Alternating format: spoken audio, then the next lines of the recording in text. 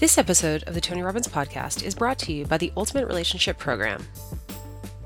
I'm going to ask you to answer a question very honestly. How's your relationship? And if you answer fine or even good, then why are you settling? You might think that passion naturally fades over time, or maybe that it's just not in the cards for everyone.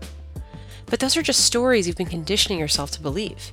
Because the truth is, lasting, passionate love, the stuff of couple goals, it's not something you just get by luck. It's something you create. Yep, newsflash, relationships need work. But it's the best kind of work, because nothing in your life will ever be more rewarding than creating a deep, intimate connection with someone else. And that's what the Ultimate Relationship Program is all about. Tony and Sage Robbins created this 10-day audio program to help you get absolute clarity on what you need and want from a romantic relationship, and to teach you the tools and strategies to achieve that. The program features insights that Tony and Sage discovered through their own relationship, and also from their work with other couples. You'll witness the incredible transformations of these couples, and you'll see how it impacted their relationships for years to come. You'll also see where you are currently in your relationship, and what's stopping you from having what you want. So whether you're single or in a committed relationship, URP allows you to see what's possible when you transform your beliefs, eliminate your fears, and master the skills to create your ultimate relationship. Who wants to settle for anything less? Right now, you can get the Ultimate Relationship Program for 25% off until March 4th, 2018. Go to www.tonyrobbins.com/URP. Take advantage of this limited time special.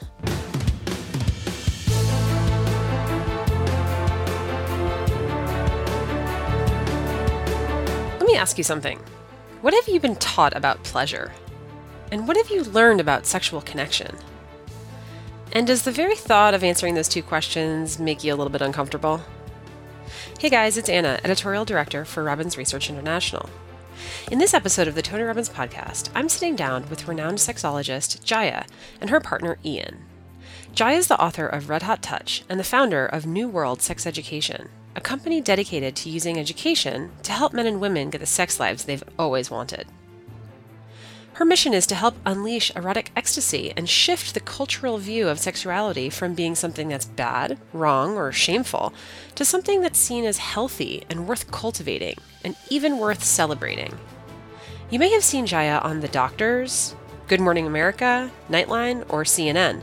She's also been a guest speaker at Tony's Platinum Partner events.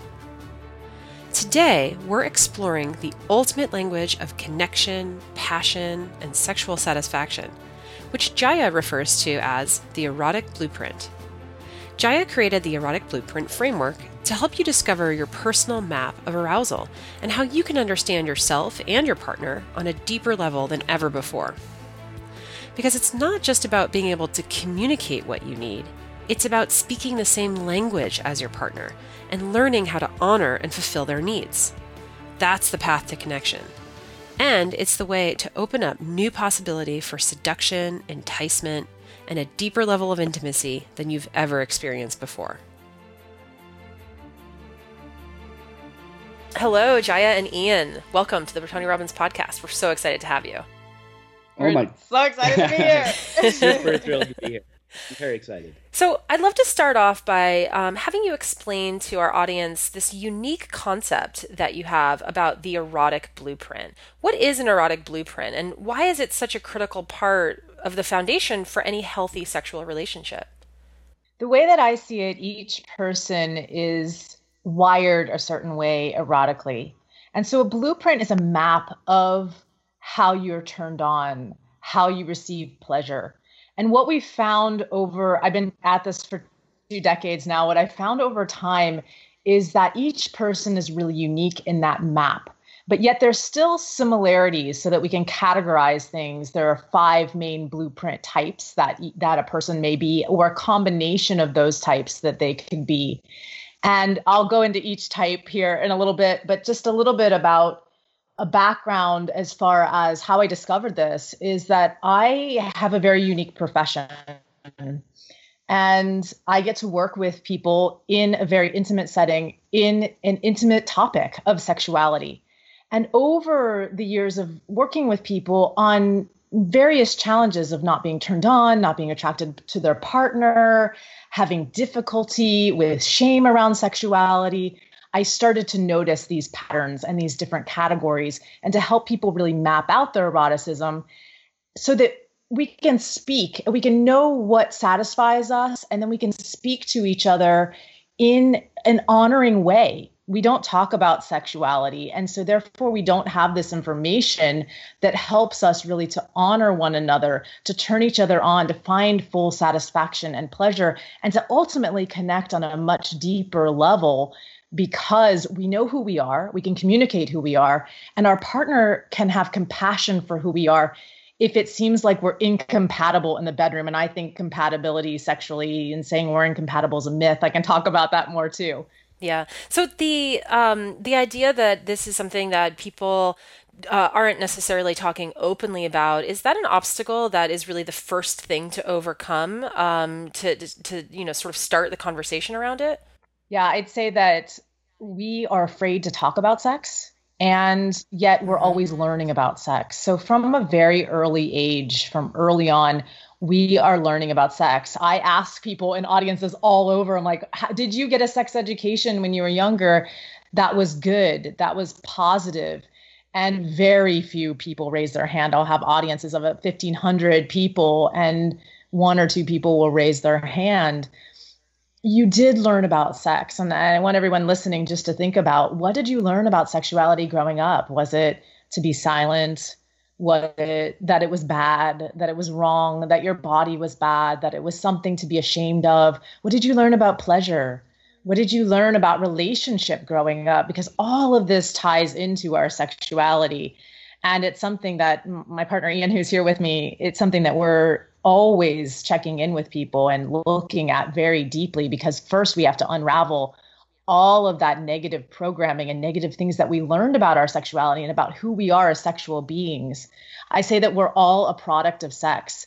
And when we make that bad and wrong, we make all of humanity bad and wrong. So I'd like to shift this from something that we have shame and hiding and lack of conversation and a lot of pain and suffering around that's unnecessary, and shift it into something that's celebrated and cultivated. And there's a conversation and community and support around this as we start to unravel this negative programming that we've had. Yeah, it's interesting that you talk about sexual education, and I'm sure if you ask the audience, hey, what sort of sexual education did you have when you were younger? And they immediately think of, what, seventh, eighth grade, right? With the diagrams, and it's very biological, and we don't really talk about the emotional side of things. And I know also, in terms of relationships, that's also something that is just not taught. And for many people, even, past their 20s and 30s, 40s, they get older, that's where therapy comes in, and couples therapy, individual therapy, and people often only really discover things about themselves well after those things about themselves have been formed. Yeah. So it's interesting if we sort of attack this problem at a younger age and earlier stage. It really helps people not just become more true to themselves, but gives them the tools and strategies, and that's what Tony is all about, right? The tools and strategies to take control, to not just become a passive participant in their sexuality, but to really help it take shape. Exactly. So it's really interesting. Yeah. And you're giving people, and not just the tools and strategy, right? You're giving them the words, right? The vernacular, in order to be able to talk about these things. Yeah. And I'm sitting here on the edge of my seat because that's exactly the point that I want to highlight, is that in the shadows, we get no distinctions, we get no language, we get no way to actually have the conversation in the first place. We often talk about the blueprints as if people are speaking foreign languages. So over here, Jaiya is speaking Chinese and I'm speaking German, and we have no idea what each other is saying because nobody's taught us actually how to speak in each other's language. And the erotic blueprints are like that translation dictionary that starts to get it so that we can have the conversation in the first place, because of all the stuff we're talking about cultural inherited mythologies around sexuality, morality around sexuality. The blueprints sort of like level the playing field, because we're taking shame out of the dialogue and we're talking about human pleasure as a natural birthright. Like we're born out of sex. We're born to experience pleasure. and we need access to it. And the erotic blueprints are like the perfect foil for getting us there. I'll back up that every cell in your body is actually wired for pleasure. We have touch receptors. There's a purpose for pleasure in our lives. And I think that we get so busy just doing. And for those of us, especially who live in, feminine energy, we really need, it's like nurturing our radiance that is our gift to the world. We really need to stop and take that time to put pleasure first. And it's become one of our core brand values to put pleasure first. And I will admit that it's one that I struggle with because I can get very in a do. I'm so like passionate about my mission that I forget to take that time to nurture, to feel pleasure, to find pleasure, to become a pleasure seeker throughout my life. It's interesting, you mentioned women too, because there is that stereotype, you do you, girl, right? Like you take the time for yourself, new moms, it's a big thing, right? Like, take care of yourself first. Don't put your child first. But we associate very superficial things with that. So when we think of pleasure, a lot of times we think, oh, she's going to take a spa day, right? She's going to go out with her girlfriends and have some wine. But those are not truly ways of taking care of yourself and providing pleasure. And they're certainly not sustainable, right? They're just quick fixes. So this is really interesting that having this deeper understanding and this language with your partner that essentially it sets yourself up for success. Right. So what are these blueprints? Because I think by now everybody is very curious of what they are. If you guys could sort of go through them, and then also, there is a test that you can take and, sort of tell people where they can take the full test. But if, as you're going through, sort of explain what are some of the questions you can ask yourself and what are the ways that you can identify which one you are, just sort of, off the top of your head. So first piece is, as I'm describing them and as Ian and I are going through them, to just listen for what you resonate with. Like, I'm a very embodied, I do a lot of body. I think the body has an intelligence and that there's a lot of wisdom there for us to listen to. So just notice, like, does something really resonate in your body with you? And that may give you a truth as to what type you may be. And then we also have the quiz. So there's the mental aspect of determining your blueprints. So that's taking the quiz, listening to what I'm about to say now and what's really resonating with you in your body. And so the quiz, people can go to eroticbreakthrough.com/Robins to take that quiz, and it'll give you a percentage of what you are of each of these blueprints. But I believe the best way to actually determine your blueprint is to get really hands-on with seeing what your body has to say with different kinds of touch. And I can go into that a little bit more as we dive deeper into first discovering mentally what we think we are, and then maybe being surprised by what our bodies say. And so I'll go into that a little bit later. Great. So let's start with the first one, which is energetic. And the energetic blueprint is turned on by tease, lots of space, anticipation, and yearning. They like to long. And energetic has a lot of orgasmic superpowers. So on their positive side, they can have orgasms without even being touched. The wind could blow right across their skin, and just the deliciousness of the energy of the sun, something like that, could be, because they're so sensitive, they could go into a lot of pleasure with very simple things that we may not think of as sexual or erotic. So Jaiya is an energetic, and energetic is not my primary. I've really developed my energetic. And it's, for me, standing on the outside of being with an energetic at the beginning, it's kind of like mysterious and Jedi Knight stuff, and also a little bit like woo woo. Like, what is I can stand over here 5 feet away from you and just give you my presence and energy, and that's going to create an orgasmic response in you. Or if I come too close too quickly, that short circuits you and has it so that you can't drop into your pleasure. So the sensitivity of the energetic is one of the primary things that really gives away that you may be a primary energetic. Mm-hmm. And so if you're not having the Oh, go ahead. Oh, I was going to say, I'm glad that you said that you're there with your presence, because I think that the overly simplistic way that people might think about this when they think, oh, someone who has, anticipation and longing, is hard to get. right? Like somebody who holds back and plays hard to get. And that's, but I want to be very careful that people don't assume that that is what you're talking about, because it is not about removing yourself and detaching yourself, and that person then wants you more. It's about being there, right, in a certain way. So I wonder if you could sort of help us make that distinction, because I think that's really important to make.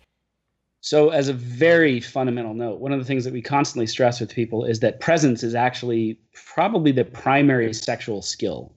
The awareness of what's happening in your own body, but also awareness of what's happening in your partner's body. Mm-hmm. And awareness of the energy, especially for an energetic, between the two of you. So the presence is actually key to this connection. And it's key to actually discovering your own truth erotically, because one of the things when we were talking about the mythologies earlier of sexuality in our culture is a lot of it disconnects us from our true essence, or being able to drop into our body and say, that is me. That is what I resonate with. And as we talk through the blueprints and get into some of mine, I'll definitely reveal where some of my shadow parts were, and my sort of like the shame, the things that have kept me from being my fully self-expressed person. And I'll say here, each blueprint has a positive side and a shadow side. And so the positives of the energetic they are so hypersensitive, but that can also be on the shadow side, is that they can get so overwhelmed and flooded with sensation that they short circuit. And maybe those of you listening who might resonate with this, it's like you're in the throes of something really amazing. And then as soon as it starts getting physical, or as soon as it starts getting like really heightened, or the arousal's really high, all of a sudden it goes to zero. And you're like, what happened? Where did all the arousal go? Just body shuts down because it can't take the energy. And in men, this could also show up as premature ejaculation, or like their body just can't take it and they short circuit and the arousal goes away, or their body does something to, like having a quick orgasmic, like a genital sneeze, that then it just shuts off all of the pleasure. And so one of the things that I tell myself as an energetic is, how much pleasure can I stand? Mm-hmm. And I challenge myself to expanding my capacity to receive pleasure. Another shadow side of the energetic is that we can get, you talked about, like, this isn't about withdrawing your energy, but some of us can get icy and withdrawn. And a lot of times it's because we don't know how to honor our own boundaries and to speak up about our own boundaries. We feel so much. And so we may feel like, oh, if I speak up my boundary, I'm going to hurt my partner. And so we get afraid to say, you know what, I just need a little bit more space, or, you know what, I need to pause right now so I can feel more. Yeah. Or, I'm feeling a little smothered, and could we like eye gaze right now, or just breathe together for a moment. And to really honor what you need and what your boundaries are can be very challenging. This is the blueprint. I see it be the most challenged, to actually speak up and say no, and say, I need space, or I need to take a pause right now, so that we can actually feel more pleasure. Yeah. So that's energetic, and that's what, you're majority energetic. What are some of the other blueprints that you guys have explored? The next one is sensual, mm-hmm. and Ian scores very high on the sensual. Very, very, very high. It's going to be hard for Jaiya to relate to me, though you are expanding into your sensual. I am expanding. And so the sensual is all about the senses, the smells, the tastes, the atmosphere, the environment. Music can be very arousing and help.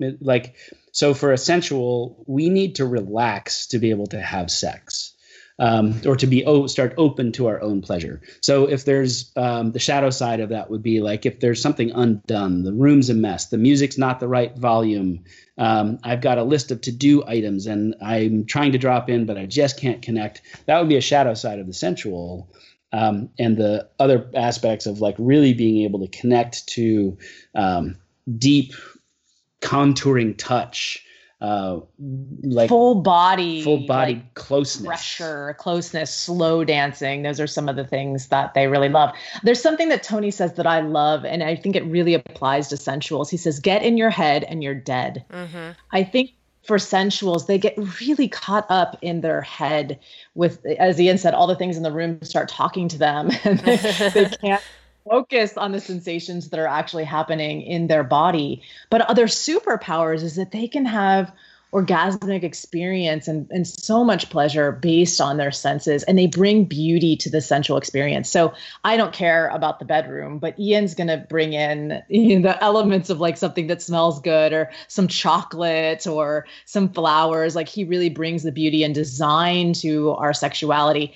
I also want to talk about how these can play out, because this was really a challenge with Ian and I, is that we went through a period of time for 3 years where we weren't connecting sexually. And it was probably one of the most painful times in our relationship for sure, but I would say in my life, because I felt incongruent with my work. Yeah. And so if you can just imagine, we come to bed, we have a new baby. You talked about people who have young children. Mm-hmm. We have a new baby and I'm in bed and Ian comes to bed and I would initiate sex. And the way that I was initiating was in the next blueprint that we're going to talk about. And it turned him off. And he would then say no, or say I'm exhausted, or let's try another time. And we'd both roll over and I'd be crying myself to sleep at night. I didn't know how to reconnect. And I knew every sex technique in the books. I wrote the books on the sex techniques. Literally, like, yeah. What is literally? What is going on? I can't get my own partner attracted and desirous and wanting this. And it was just so much pain between the two of us. And when you listen to Jaiya's language, you hear that where she's talking, and she's talking from a historical self. Like she's talking about a place where she's interpreting my actions as that I wasn't attracted to her. I'm not in love with her. She's not going to get her needs met. And this is what couples suffer from, because that wasn't what was happening in my world at all. Yeah. I was coming to bed approaching her as a sensual. So I would slide into bed and I would get up next to her and I would cuddle and I would want to get that closeness of my body to body contact. Mm-hmm. And because Jaiya is energetic, that was too much, too quick. Mm-hmm. And because of the sexual blueprint, which we'll talk about next, that's not how she's going to get from 0 to 60 in terms of her sexuality. So we had a complete disconnect. And in the face of all of that going on between us, my confidence was dropping through the floor. I loved her. I wanted to provide for her, but we just kept missing each other over and over and over again because we weren't speaking each other's blueprint. Yeah. And it's interesting because, there are certain elements of how, and I think for men and women, and it's often for masculine and feminine energies, it can be different. But, you said your confidence plummeted. And Jaiya, what I'm hearing from you is that you felt, not that your self-esteem was plummeting, but you felt unwanted. And I think that happens a lot with women, right? Is that we see that as a rejection. We think, well, hold on, and especially women who are decision makers in the household, or who are, consider themselves to be strong, independent women with high self-esteems. It's very difficult to have that feeling of like, well, what am I doing wrong? What's wrong with me? Right. Mm-hmm. And really what it is just a disconnect. And it's so frustrating to try to work beyond that. Yes, for sure. Yeah. So the good news is that there's a turnaround. So there's a happy ending. Yeah. How we figured it all out. So the next blueprint is sexual, and the sexual is someone who is turned on by what we think of and how we define sex in our culture. And I'll say this, that we need to expand our definition of sex. As you're learning here, listening, the definition needs more expansion because there are these different types of blueprints. For an energetic, sex is very different for somebody who is asexual, who is very different from somebody who's a shapeshifter, which is another piece that I'm going to talk about here in a bit. So for the sexual, sex is what we think of when we think of sex. It's intercourse, it's penetration. Genitals. They're turned on by genitals, nudity. They love the erotic. And so their superpowers is they bring fun. A lot of times if they're not in their shadow, there's no shame. It's very straightforward. It seems very simple. They like getting to their orgasm. They can be very goal driven, which sometimes can be positive or can fall into the shadow. And their superpower is that orgasm and sex is something that helps them to relax and feel right in the world. Sex for a sexual isn't just something that we're doing. It's something that is a need, and it's a need and a drive for success.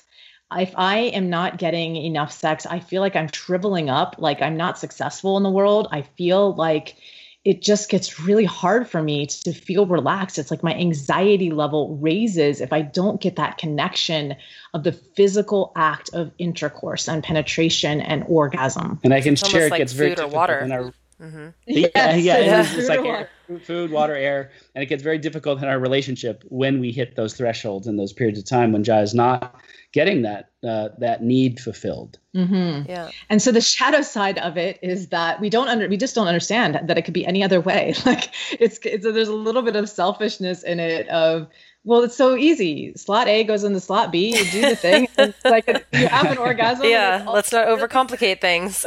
Yeah. Yep. Yeah. So another shadow of the.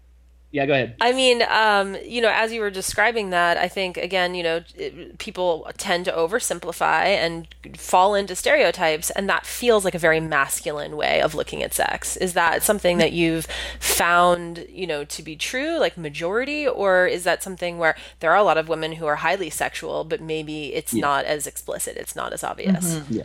So I think this is a cultural thing as well. It's okay for men to be the sexual. Mm-hmm. And it's not as okay for the women to be the sexual. It's okay for women to be sensual. And so there's this mythology. I think it's a mythology. And from what we've seen, how many people have we had take the quiz now? It's like up over 40,000, something like 40, that. We're tracking all of the information. Yep. We are seeing data. That this actually, data. it is actually incorrect. And there are many men who are energetics and sensuals and shapeshifters and kinkies. Are going to go into the other types here. Mm-hmm. But and there are a lot of women who are sexuals. And so I really want to break this mythology that how gender fits into all of this, because I think a lot of men wear a sexual mask because they think that that's how they should be, because that's how the culture tells them to be. And women wear a mask of, this is how I should be. It's not okay to actually be a sexual woman. Mm-hmm. So, I love that question, because what our data is showing is that it's not necessarily the truth, our stereotype. Yeah. So shadow side of the sexual, some more on that, is also we can get so fixated on the goal that we forget the journey, or that there even is a journey that exists. We forget foreplay. We're not interested in it. We don't want to do anything afterwards. We're like, okay, back to work. Yep. So this, and we can often think like, well, what's wrong? Like, you're having an orgasm. I hear this a lot of times in my office as well, but she's having an orgasm. What's wrong?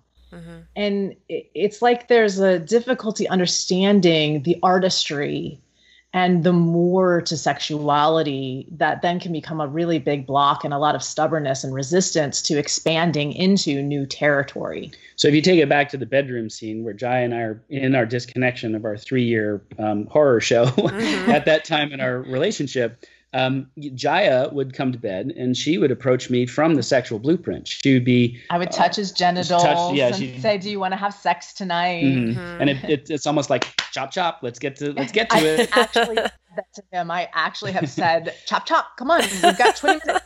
Chop. So, and for me, who at that time in our life, there were so many stresses going on and I was stressed out.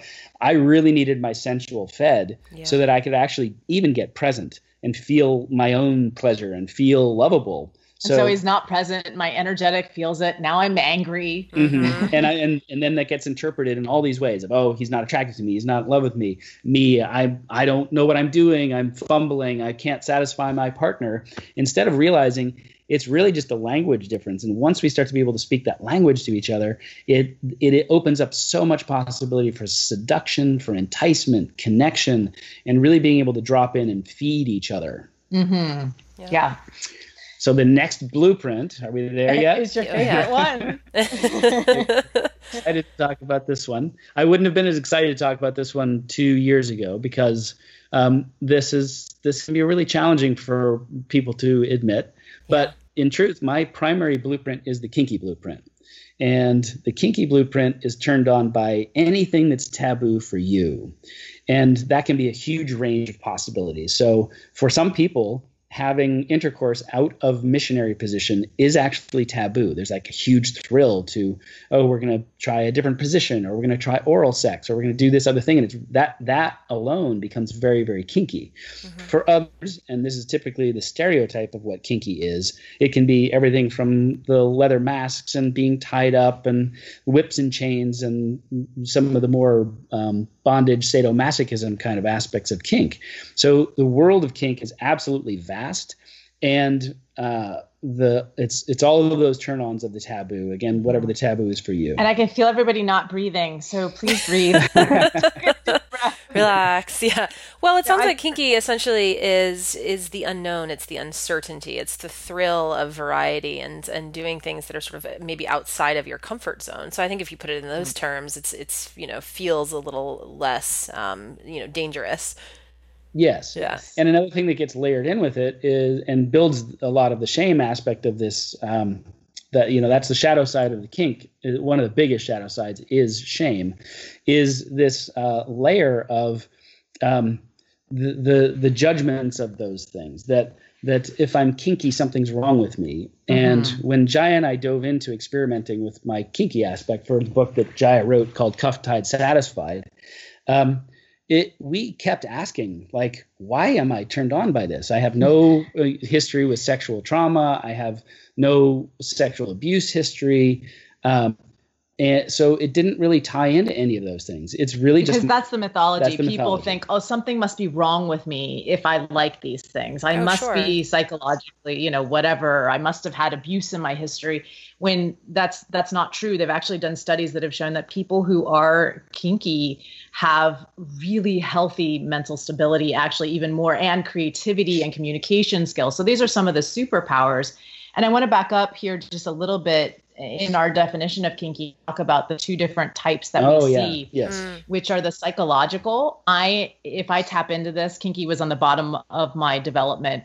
And the way when I started tapping into it was through the psychology of it. So I like being bossed around, for example, in the bedroom. Like if Ian tells me, go sit over there and raise your hip, or put your hand in your hair. Like I like that, like where I'm not even being touched, and that ties into my energetic. So that my energetic helps me to develop this even more, but it's a different energy.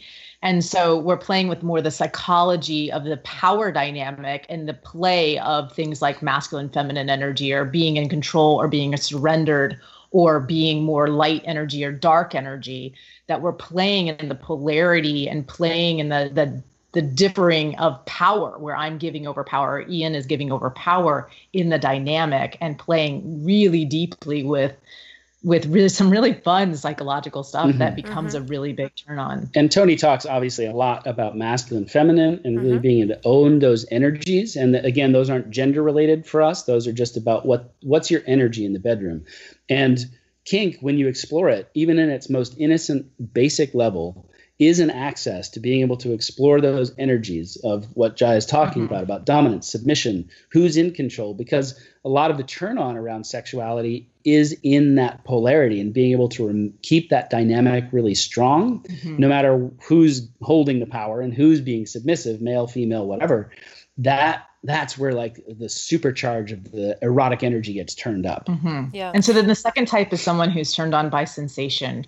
And this could be very intense sensation, say spanking or hair pulling or a flogger or something, some tool or implement that you may be using. Or maybe it's the feeling of the ropes on your body. Also, like constriction is a part of the physical turn on for a lot of kinkies, of like being heavily restricted, heavily constricted. And that's Ian's main thing that we discovered, was he really loved the sensation of the ropes and the play of being bound. And being able to play with that and that dynamic and learning the skill sets to do that was a huge game changer in our relationship, because I felt before discovering that he was very deeply kinky, I felt like I couldn't turn him on. Like the sensual was one thing that was a lead in, but when we started tapping into his kinky, I saw turn on in his body like I'd never seen before. And this whole time I'm thinking it was me.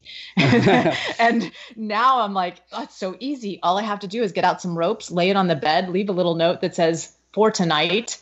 And we've got instant turn on like I've never seen before. And it was so simple, but it was it wasn't until we recognized it and discovered it and talked about it, even talking about it can turn Ian on, just like setting up what are our agreements around the container of consent in a session or scene that we're going to do that ties in the kinky, can get him so aroused that we don't finish the conversation.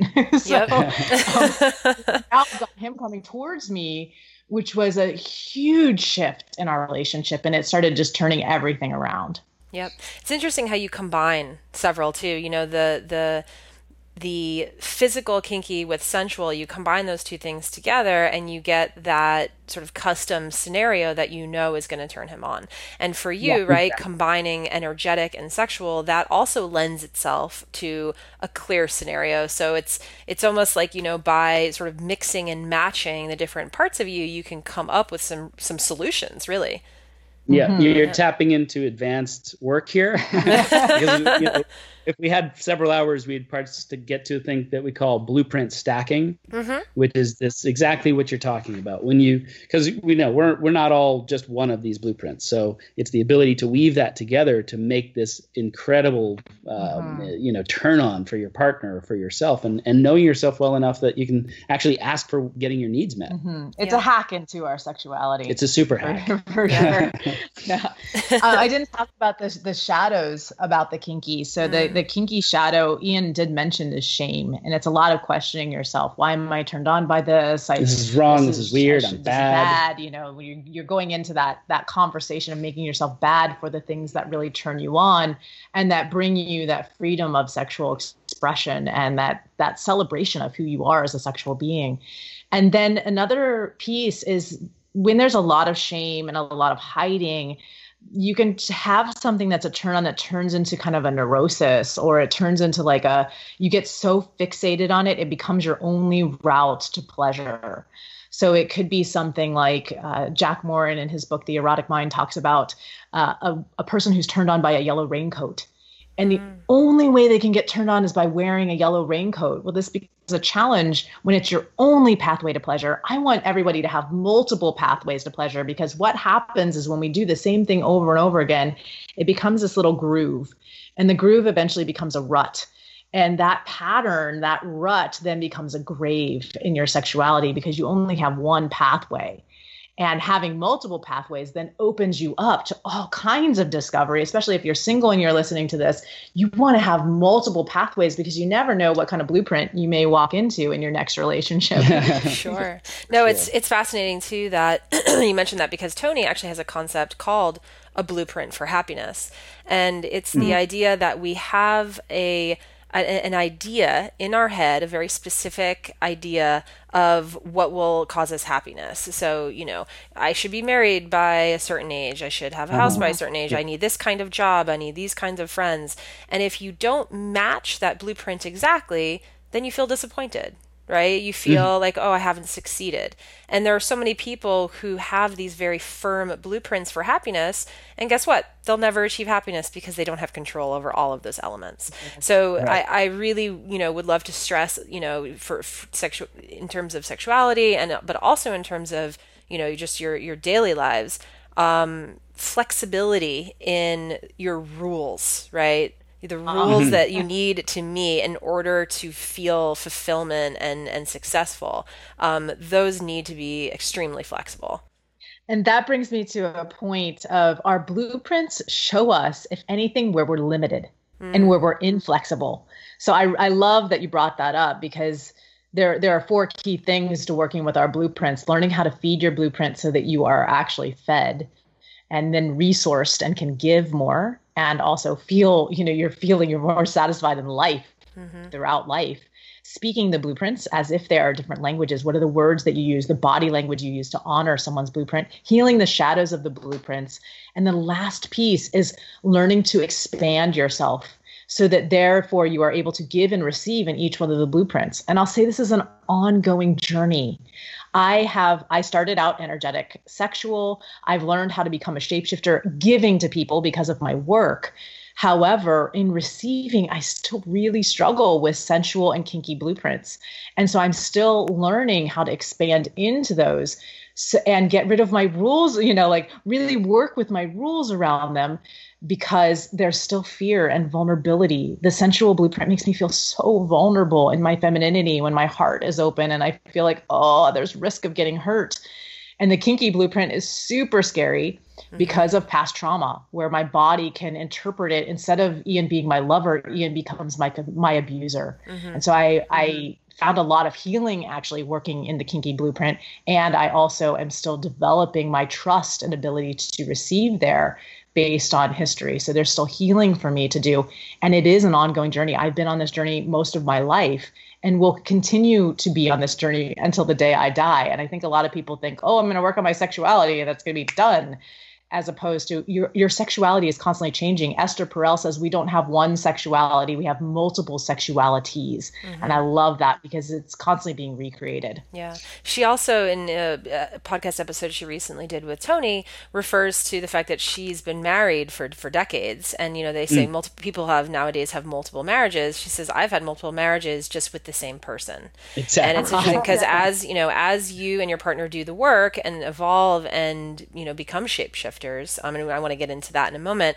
That is really, people talk about keeping the spark alive and how to renew your passion for each other. But this is definitely one way of doing it, is to feel like you are seeing the different sides of your partner throughout time. Yeah. Yes. Yeah. It's this thing about in relationship. It's that thing of like, are we in relationship to just do our thing, or are we in relationship to actually be with the person that we're with and to get to know them more deeply? And that's been a primary goal of my life in relationship, is to find a place where I can reveal myself and be seen and heard and felt and honored, and to do the same for my partner. And when Jaiya really discovered the blueprints and we adopted them in our life, it just opened up the floodgates of so much misunderstanding. And it got us past disconnection and got us back to connection without the blame, without the shame, without the criticism, because now we had a place to play where we could discover anew, like, oh, fascinating. And you're turned on by that. So much passion, there's like there was this one instance where Ian had his hands like hovering over my genital area, and I was just feeling like so connected and so turned on, and all of a sudden he like got up. And for an energetic, when you leave energetically like that, it just feels like you just took like a plug and pulled it out of a light socket very violently. So I was like, what is going on? And he went over to the music, and I started getting it. Go ahead. I changed the song and I changed the volume, and I was just because and then Jai said, "What are you doing?" I was like, "What did I say?" You said, "It's just my sensual." It's just my sensual. Yeah. And then I could laugh. It was a big moment of disconnection and anger rising in my body. You don't understand me, and not understanding. And here I could just go, oh, okay, he's doing that actually for me, because he knows that he can't be fully present with me because that music is getting him up in his head and he's getting distracted. And if he just goes and takes a second to fix that, he can come back to me with his full presence. What a difference. But I'll tell you, there's technique to separating from an energetic, and I didn't use it. That's where my skill level could have been much better. You just said one word, you said it's my sensual, and she immediately understood. And I love how, there's so many opportunities for miscommunication in couples, and you sort of, you headed it off at the pass, right? And didn't allow it to escalate. And for, and when you're in your head, you're dead, right? Like when people, their mind spins, what's the possible reason why we are disconnected? I mean, that's the scary stuff. So just being able to stop a potential miscommunication before it can even start, I think that's, worth its weight in gold. Yes. Yeah. Huge benefit. Yeah. So do we have a drum roll? Are we on to shapeshifter? Well, I also want to note too that I think people, when they hear the word shapeshifter, I certainly do. Don't you think of Maui from Moana? Right? Like I was like shapeshifter, so you can become an eagle or a whale or exactly. Pretty much. Yeah. Exactly.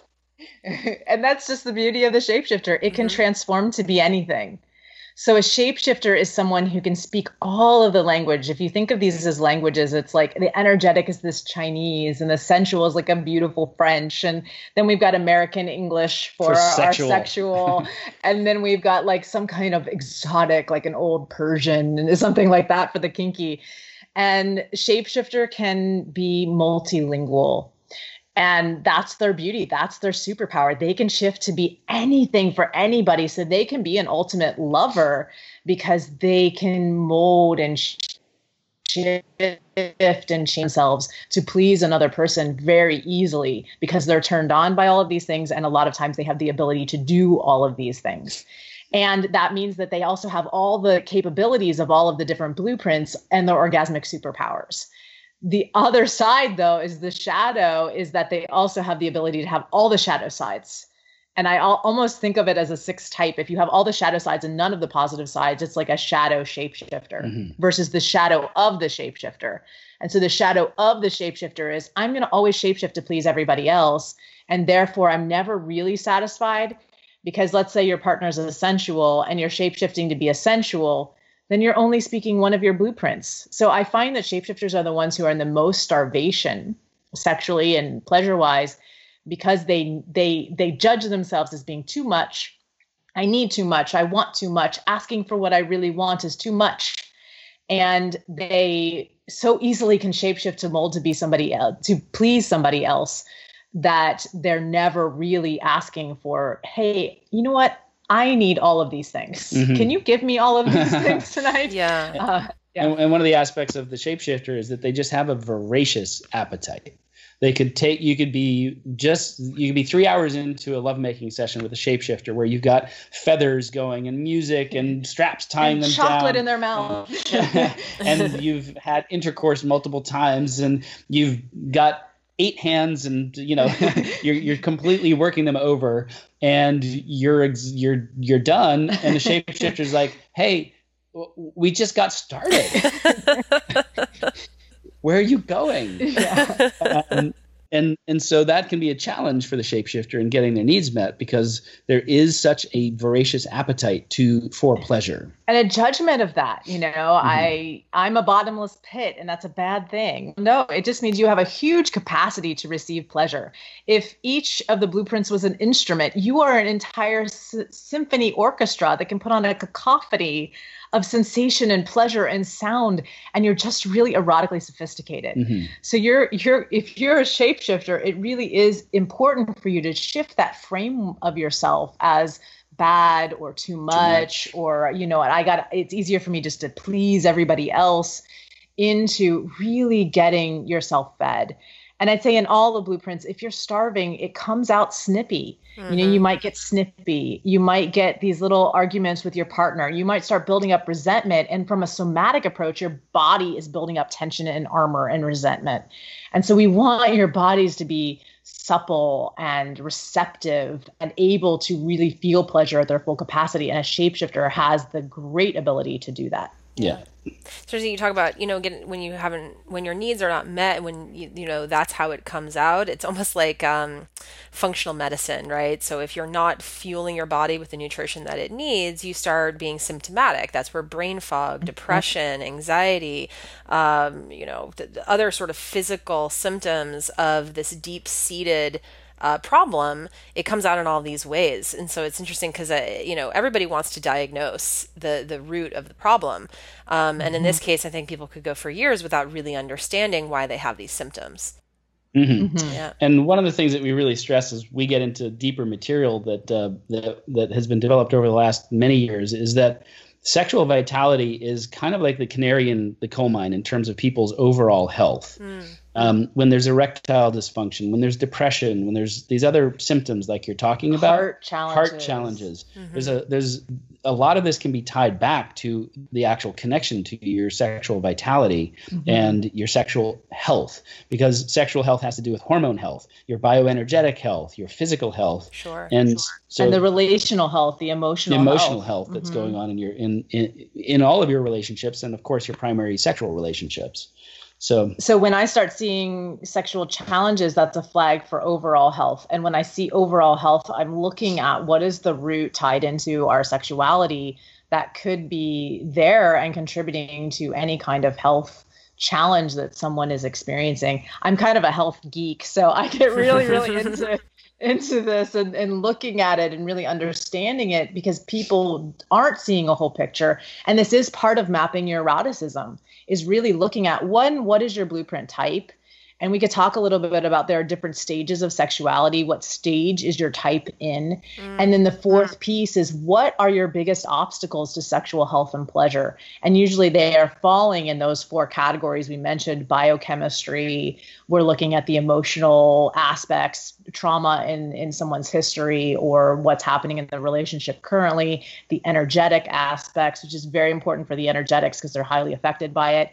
And then also looking at the physical body. Is there a muscle that's pulled or something in the pelvic floor that's weak that we vertebrae want to out of look place? at? Mm-hmm. Yeah. Sure. Yeah. So it's all connected. Yeah. Mm-hmm. So question about, before we get off the topic of the shapeshifter, because I'm extremely curious to find out what you guys found in your data in terms of how many people are this, because are you guys familiar with Gretchen Rubin, the Happiness Project? No. A little bit. So she's somebody that we also have interviewed, and she has an assessment test that talks about types, of course, and one of the types in terms of how you meet your inner expectations versus how you meet external expectations is something called the obliger. And the obliger is pretty much a shapeshifter. It's somebody who is constantly sort of, considering other people's needs and adapting to those. And I found it really interesting that out of, the million people who have taken her test, that the vast majority of people are obligers. Because I was always under the understanding that people are actually selfish and self-interested and kind of look after their own needs first. But she found that there are a lot of people who meet external expectations but not internal. And it sounds like a shapeshifter is very similar. And I was just wondering if that's something that you guys have found, that shapeshifters are actually more common than we think they are. Well, so there's a couple of things of what you said that I would like to extrapolate it on a little bit. Sure. One is that the thing about people being, you thinking that most people are selfish in their needs. I think that a lot of the obliger actually comes from a selfish drive. Interesting. Because to receive love, to get your needs met, I fall into an obliger category for sure. And it's something I'm trying to tease out in myself very dramatically at this time in my life. And underneath it is actually a selfish drive. I'm just trying to get my needs met. And if I can fulfill this thing for this other person, I will receive the love, I will be seen, I will be heard. And it makes it brings up what we're talking about is basically like the shadow side. So when you describe that and you relate it to the shapeshifter, it is the shadow, what we would call the shadow of the shapeshifter. So the shapeshifter in their positive aspect doesn't have the obliger. They can very clearly state their needs. They can be very clear about what turns them on, what they need, how they're going to get there, share that with their partner, and make sure they have an agreement that they can get their needs met without falling into the shadow aspect of trying to please. And it's when the shapeshifter falls into the pleaser, that's when they get their needs aren't met. The depression kicks in, the resentments kick up in the relationship because they're not speaking who they are. Mm-hmm. And so to answer your question, yes, there are a lot of shapeshifters. What we're seeing is that what people find out, and maybe this is just a product of working with us. So I want to say, if I had my way, the whole world would be shapeshifters, because we'd have like this unlimited ability to really receive pleasure. But nobody would get any work done. and so we end up with a lot of shapeshifters because people expand into it very quickly going through our programs. People start to recognize their limitations, heal their shadows, and then they ultimately end up being shapeshifters. On our quizzes, we get a lot of energetics, which is very surprising to me, and a lot of shapeshifters. And the feedback that those are the two highest categories. A lot of the feedback we get about this is people who are like, I had no idea I was an energetic. I just thought I was weird. I just thought broken. I just thought something was really wrong with me, that I liked these things, and that, I shake when I have an orgasm, or my body shakes when I'm experiencing pleasure, that is weird or wrong. And I've shut that down. Thank you so much. Like, we get people writing to us in tears, recognizing that they're an energetic, or recognizing that their partner was something and that they were another thing, and how that has played out in their relationship. And then the other piece is the shapeshifter. That seems to be our second highest one. And people recognizing that they do need it. And then there's a lot, like, people don't want to be shapeshifters. It's really interesting how many people are like, oh, I really didn't want to get the shapeshifter. and I got that one. Now, what do I do? Like, how do I even begin with unraveling, the shadow? And how do I begin with really getting my needs met? Because it's such a big, huge, and it feels very scary. And they judge themselves as, I'm too complex, I'm too much. They go back into that place when they discover that they're a shapeshifter. And I think the kinky results for our quiz may be a little suppressed, because that's also a thing where shame can sure. keep people, people don't answer honestly. Yep. Yeah. And this is where we find out the kinkies later in the next test. So we kind of have this series of, listening to us talk about the blueprints, and maybe those of you who are listening are already discovering, like, oh, I think I might be this one or that one. And then you take the test. And again, just to give you the website, it's eroticbreakthrough.com/Robins to go and take the test. And then you get another idea. But the truth always comes out when we do the next test, which we call an A/B game. It's something we teach very in depth in our courses. And we have different layers of how to do this test.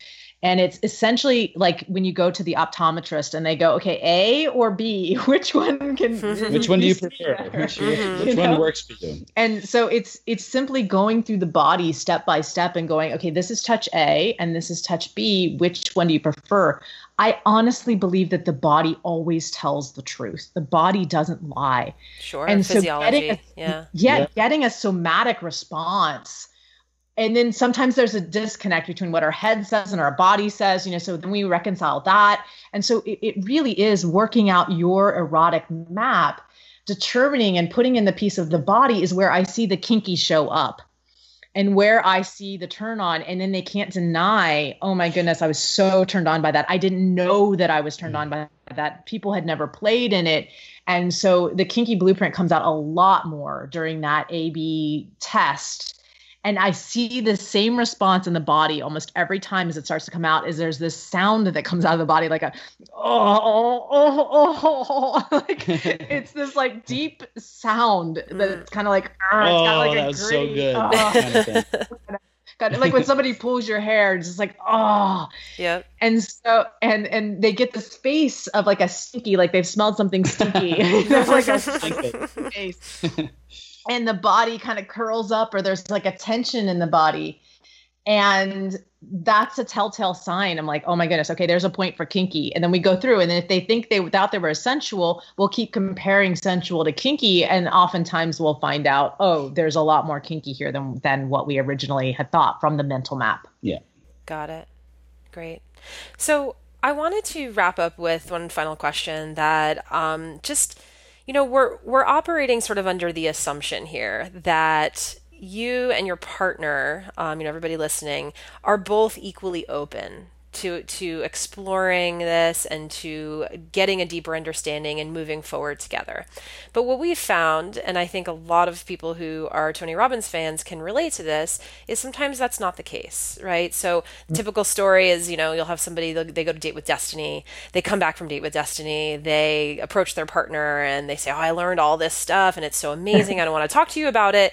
But because the partner, maybe is not as, immersed in Tony Robbins content, they immediately reject it. And, I was fortunate enough, I attended your event and my partner was very open and it was a great joint experience.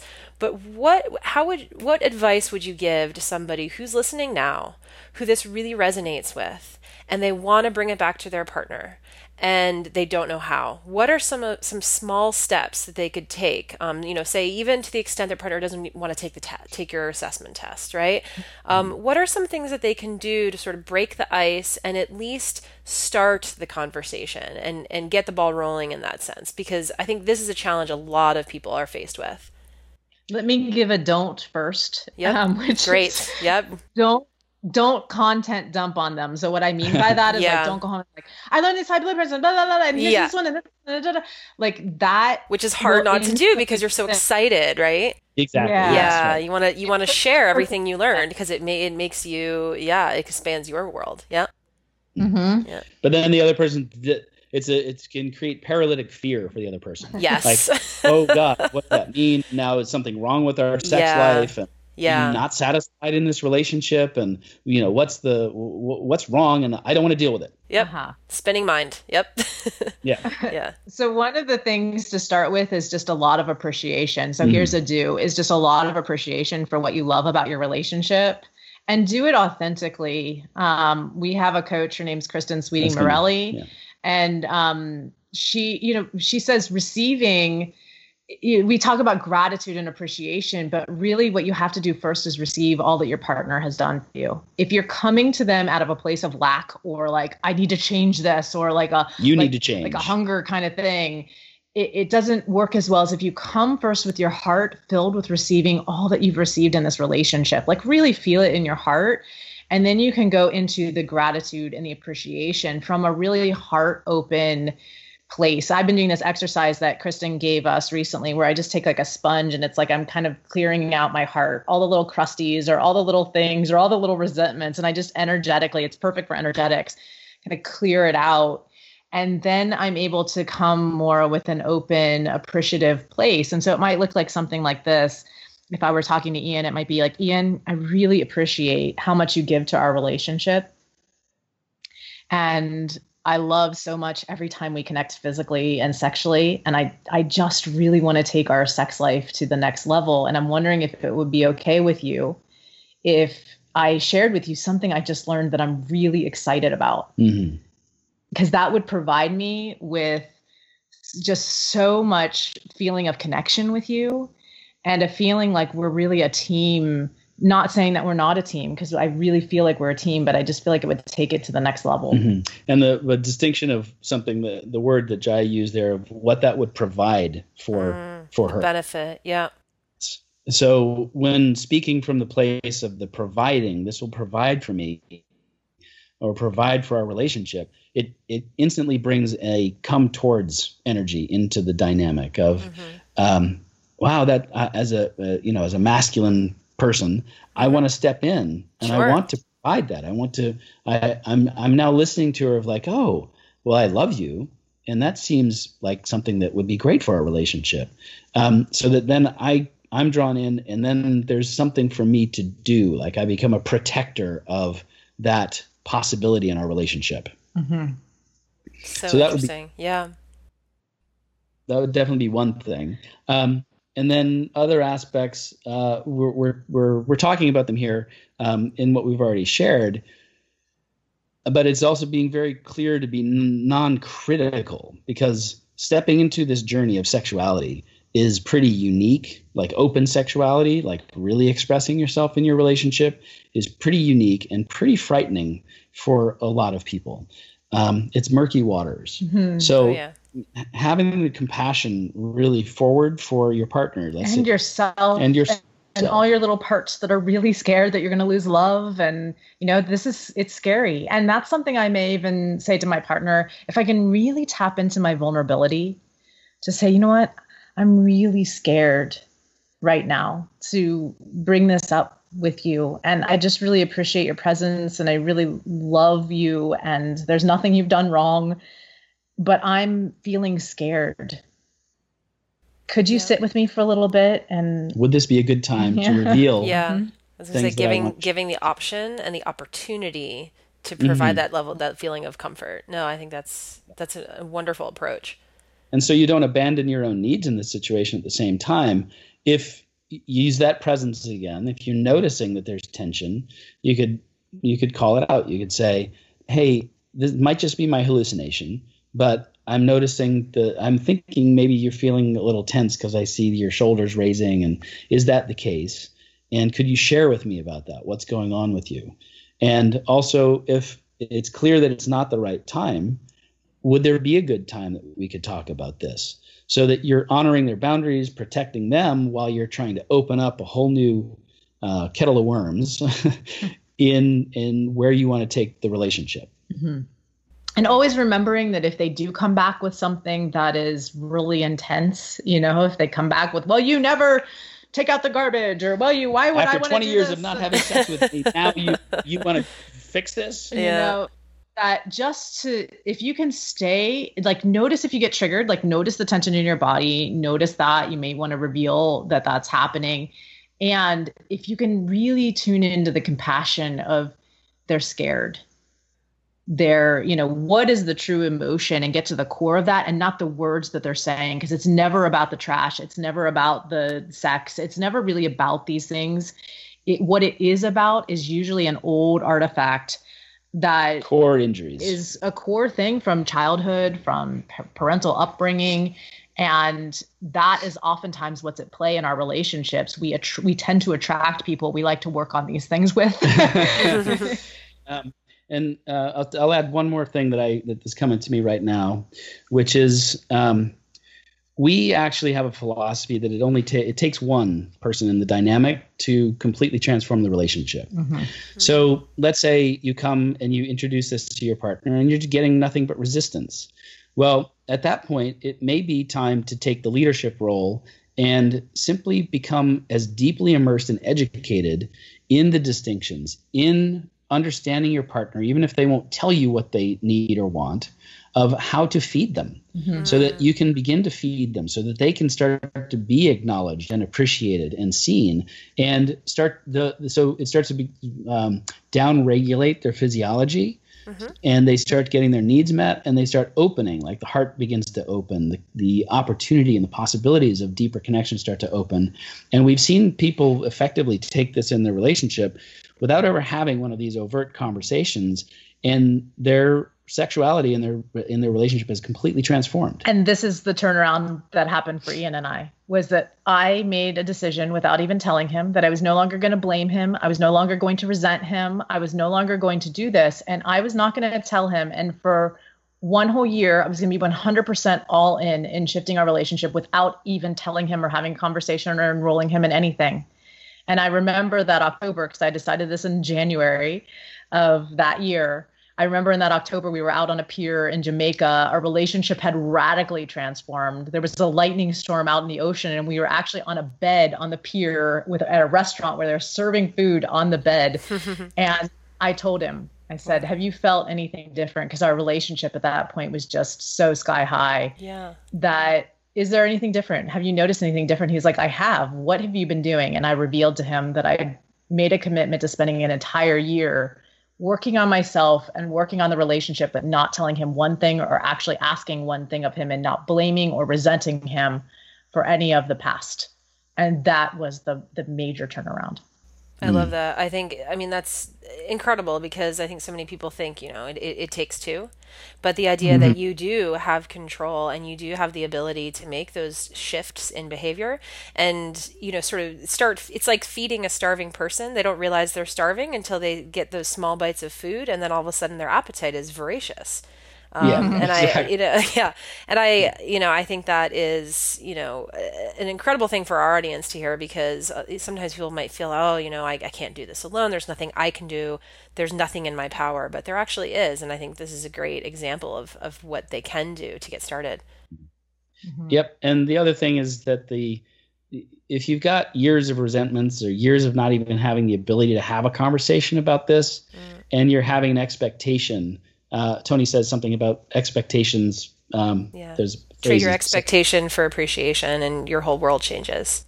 Exactly. Mm-hmm. Yeah. So that's part of the structure, is like, if you're going in with the expectation that just because you learn this new thing, now all of a sudden your partner better get on board, you're probably in a world of hurt. You're asking for a world of hurt, because you've spent all this time to create the issue. Now it's time to unwind, and the unwinding takes time. Yeah. Wow. Jaiya, Ian. I feel like we've just tapped the surface. But I think that we've given our audience plenty of things to think about. Again, it's eroticblueprint.com/Robins to go take /Robins. /Robins. Eroticbreakthrough.com. I thought I heard you say something different, but Blueprint, yeah. eroticbreakthrough.com/Robbins. Great. Wonderful. Well, thank you so much. This has been absolutely enlightening. And I encourage everybody to, take the next step to take your relationship and your sex life to the next level, using this blueprint from Jaiya and Ian.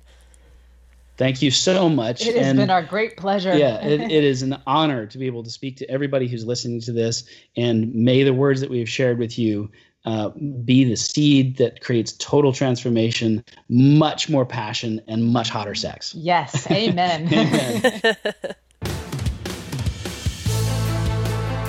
The Tony Robbins Podcast is directed and hosted by Tony Robbins. Anna York is our editorial director and occasional host. Our executive producer is Carrie Song. Jamie Carvajal and Adriel De La Torre are our digital editors. Special thanks to Mary Buckheit and Diane Adcock for their creative review.